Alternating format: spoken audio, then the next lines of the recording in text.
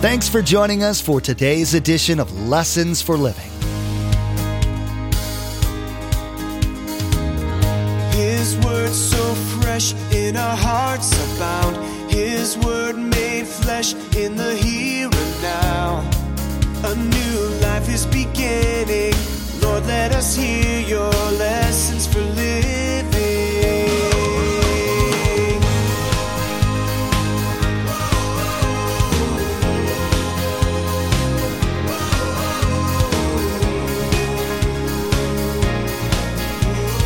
Lord, let us hear your lessons for living.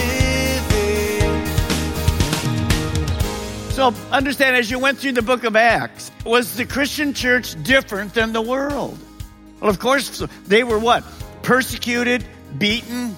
Well, how about this morning in most of the parts of the world? Is Christianity different? Of course, people are being killed every day that call themselves Christians all over our world. So here we are this morning. You shouldn't be shocked and you don't need to be fearful, but we live in a world that's countercultural. It's not for us.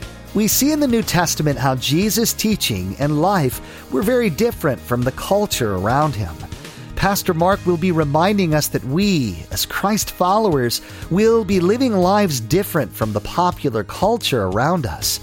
He will be teaching that we need to have a foundation built on Christ rather than something of our own construction. And why? We'll be learning about the difference between hearing faith and doing faith, or walking the walk rather than just talking the talk. We also will be warned about the consequences of false discipleship versus being a true follower of Christ. Remember, there's quite a few ways to receive a copy of Pastor Mark's teaching. We'll be sharing all that information with you at the close of this broadcast. Now here's Pastor Mark as he begins his message, A Checkup of Our Life and Marriage.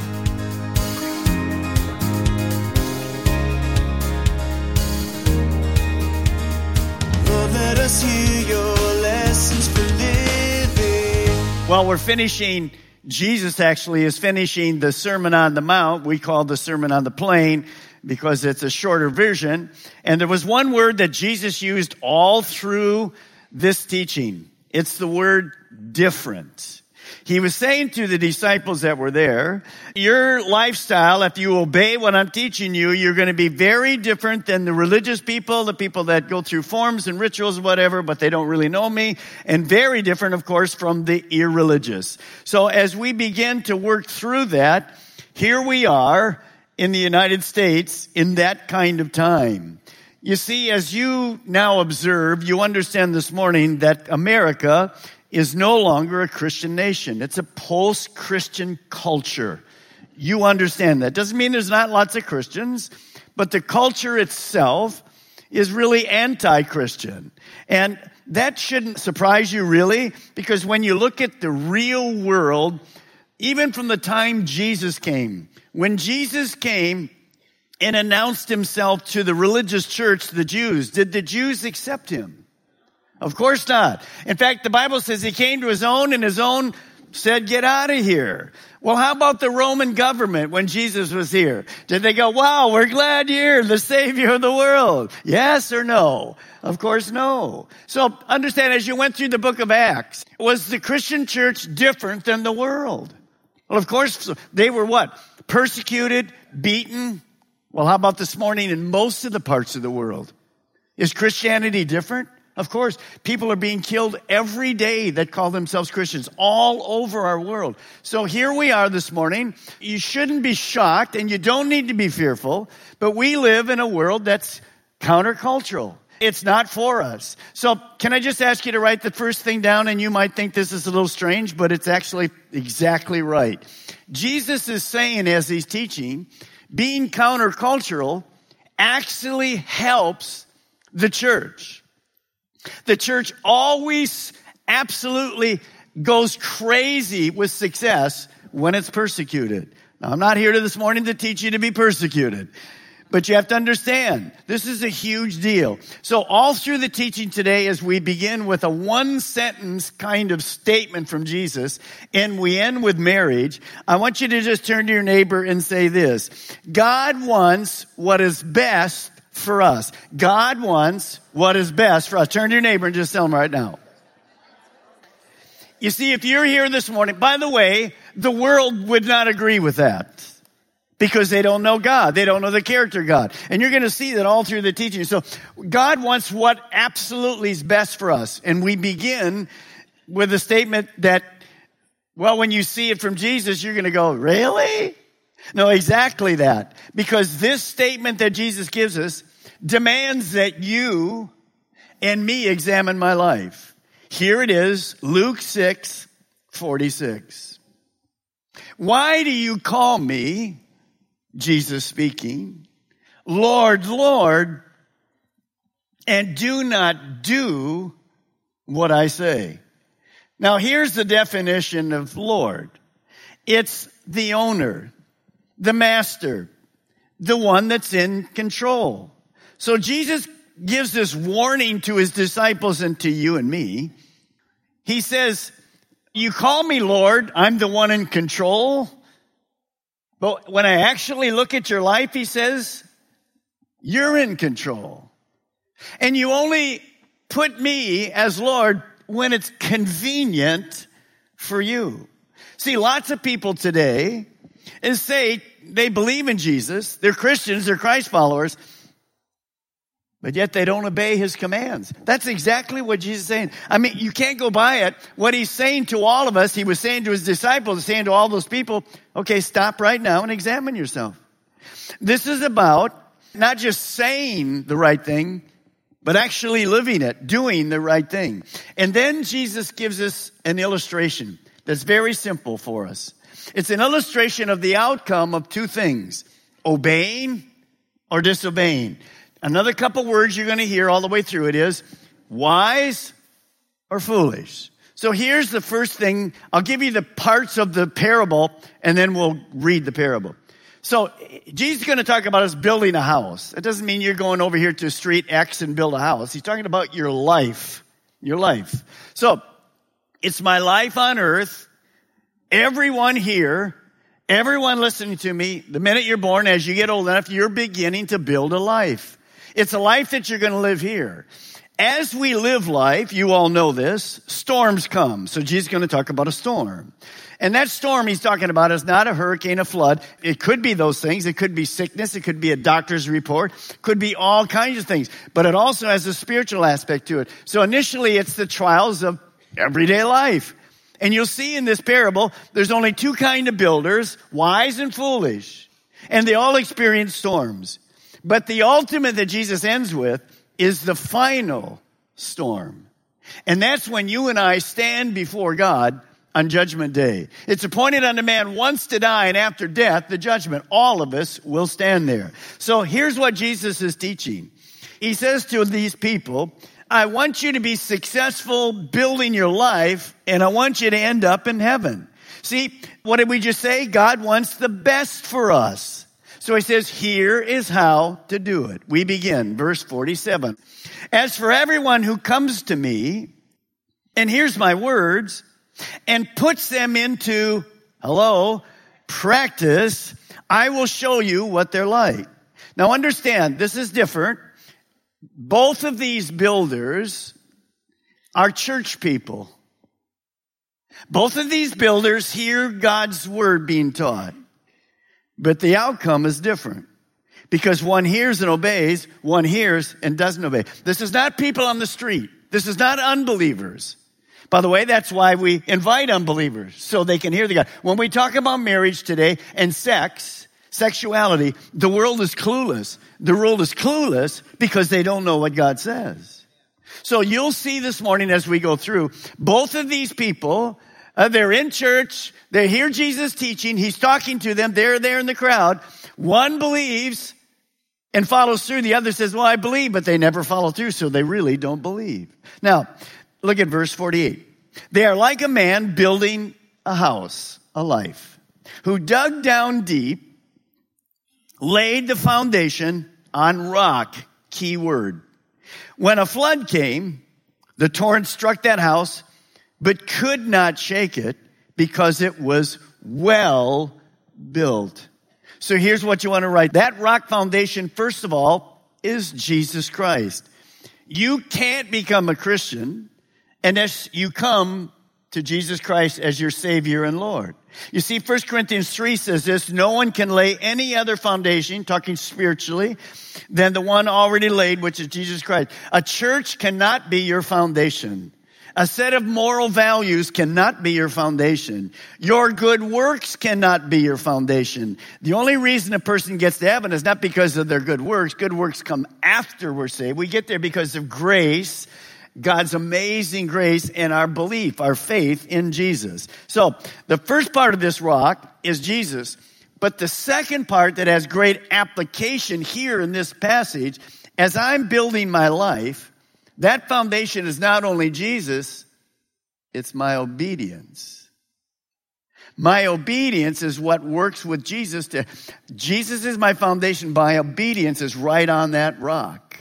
And so what we see is Jesus defines this lifestyle. Here it is. Take a look at the next. And he's going to use the word wise. Wise. Hears and obeys. Everyone is listening to me right now. That's why we have a kids ministry. That's why we have a place for young kids. That's why I don't have 2-year-olds in the front row going, because you can't hear me. Understand that. So hears and obeys the word. What's God call that person? A wise person. You're doing it right. Now, what does that bring me? Remember, what did we start with? What did I ask you to turn to your neighbor? God wants the best for who? For us, all of us. So if I obey, what happens to my life? Well, blessings, stability in the storms of life. They're coming. Don't worry. Some of you are in them this morning. Freedom. And eventually, what? Heaven. Eventually, heaven. So, that's the wise person. Now, as you move past that, here we come to the second. Look at verse 49. Jesus says this, but the one who hears my words and does not put them into practice is like a man who built a house on the ground. In Florida, what would the ground be? Sand, exactly right. Can you imagine building your house on the beach? Maybe not. Without a foundation.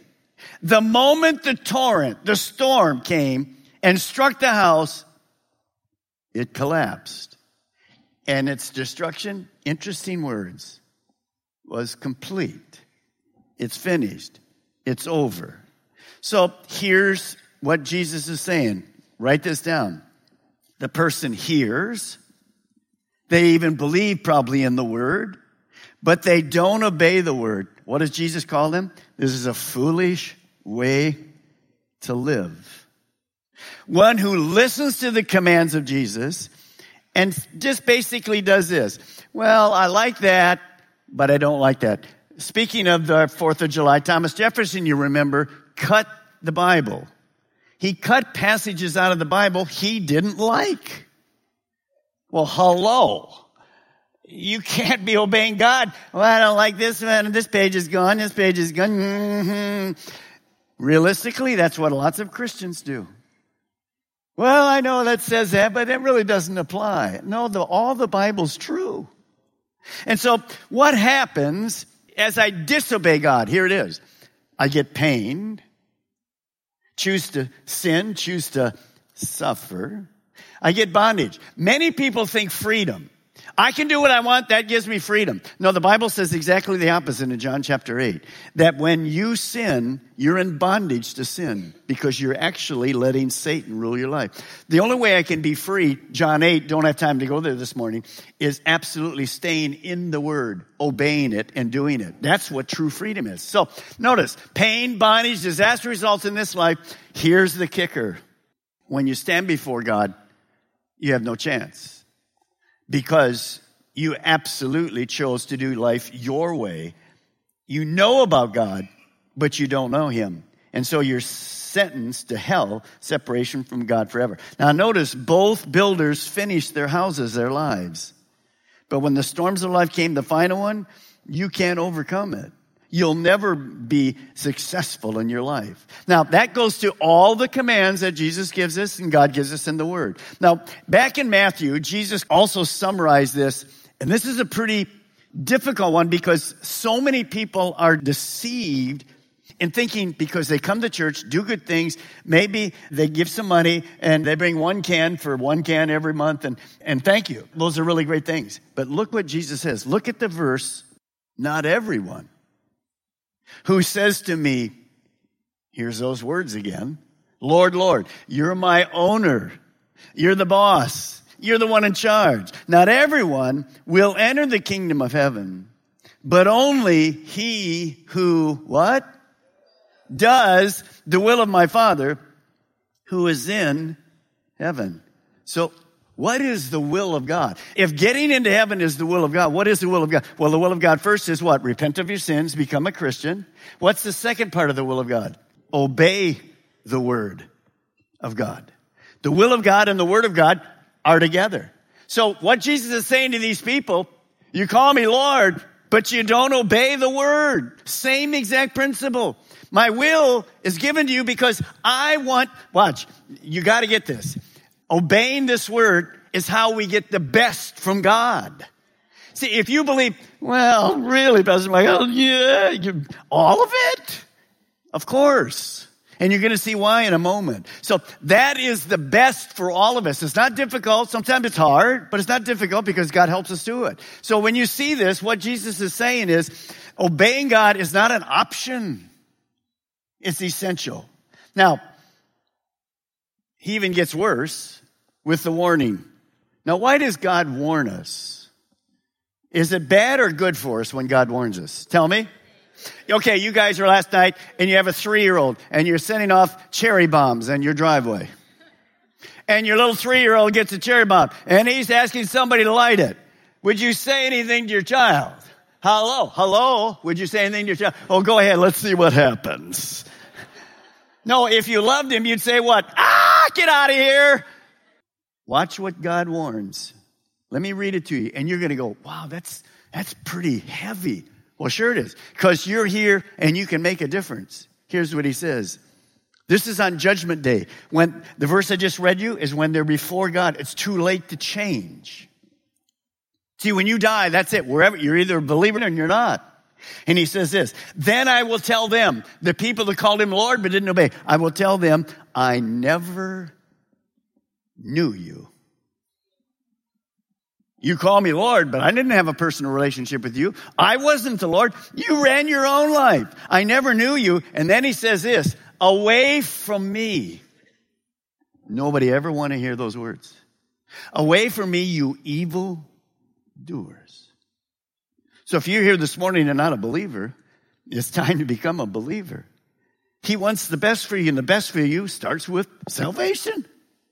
And so he gives us these warnings because he loves us. Over and over and over again, the Bible just talks about the commands of God and obeying them. One time Jesus said this, if you love me, honk your horn. That's the new translation I have. No, he didn't say that. Here's what he said. If you love me, you will obey what I command. I love you, Lord, and I'm going to do my own thing. It doesn't work. Now, when we begin to think about that, Pastor Mark, where did Jesus or God get the authority to command us to obey? I mean, who does he think he is? God? Hello? Yes. So here's the truth. There's a key word in our teaching this morning. It's called authority. Here it is. Romans 13:1. All authority comes from who? So look at the bottom line. God alone has all authority. You say, well, Pastor Mark, what does that authority mean? Well, here's the definition. The power or the right to give orders, to make decisions, and to enforce the obedience by telling you, if you obey, good, great stuff. If you disobey, here's what's going to happen to you. You don't want that to happen to you. I love you. Don't disobey. So the world will not agree with that at all. They don't think authority comes from God. They think authority comes from themselves. And you'll see what that looks like in a moment, especially even when we talk about marriage. Now let's go back to the book of Genesis, chapter 2. Not hard to find in your Bible. If you've never opened a Bible, just open to the front part. Just open to the front part. And the first book is Genesis. Genesis chapter 2. Now here we begin to see how God created you and how God created me. It's powerful. Verse 15, and the Lord God took the man and put him in the Garden of Eden to work it and take care of it. And the Lord God, what's the next word? Commanded the man. You are free to eat from any tree in the garden. By the way, the tree was in the center. Jesus be the center. Right there. You are free to eat from any tree in the garden, but you must not eat from the tree. This one was the one in the center. Knowledge of good and evil. I only have the knowledge of good and evil. You can't have the knowledge of good and evil. You don't have all authority. You don't have all wisdom. For when you eat of it, you will surely die. So when God created man, you have to understand, he wants the best or the worst for us. Okay, 7 of you are really excited with that. The rest of you, I'm going to pray for you. Does God want the best or the worst for us? He wants the best. He wants the best. So here's what you want to write down this morning. Once you get this, you'll understand it. God created Adam and you and me and Eve, and he designed man to first of all know him, to have a relationship with him. Second, to love him and show that by what? Obeying. Just as we read to you. And then to serve him with the gifts that God gives us. And last of all, a lot of people think this is an oxymoron. If I love God and obey God, you mean like I'm going to enjoy that? Absolutely. Because he wants the best for us. So when you begin to see that, God says to Adam, I created you. Eve isn't on the scene yet. And I want the best for you. So I designed you to obey me. But right from the beginning, what do we see of the history of man? Man believed in God. Of course Adam did. He was talking with him, his creator. And he hears truth, words. Since God wanted man to love him from his heart, God gave man what? A free will. Here's your 2 choices.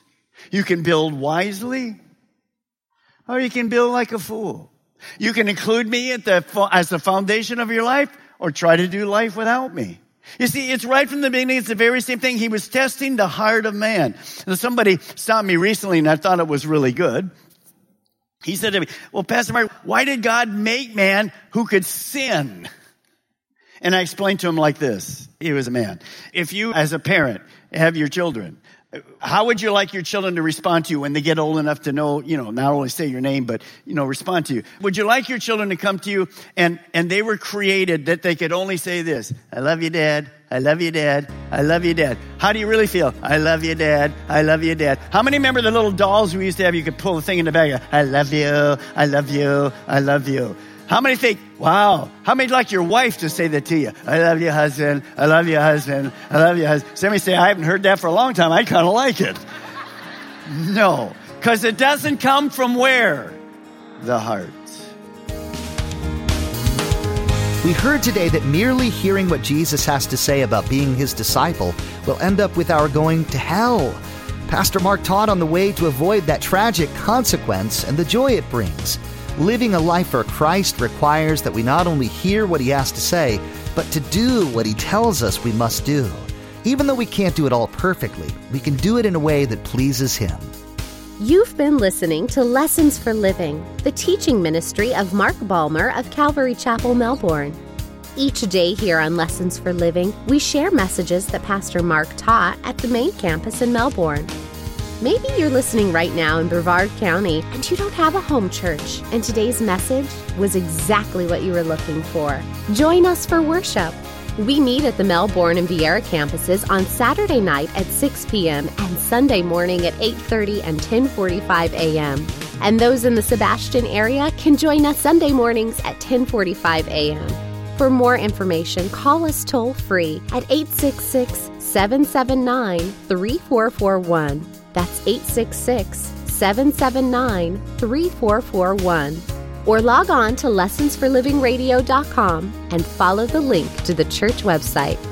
In the next installment of this message, Pastor Mark will continue to teach about the difference between merely hearing and doing the words of Jesus. We will learn how our love for Jesus should compel us to do his commandments. We'll also be getting into how all these instructions about living for Christ relate to marriage and our sexual thinking and activities. Well, that's all the time we have for today's broadcast. From all of the production team here at Lessons for Living, we want to say thank you for tuning in, and may God bless you. Together, let's do life right.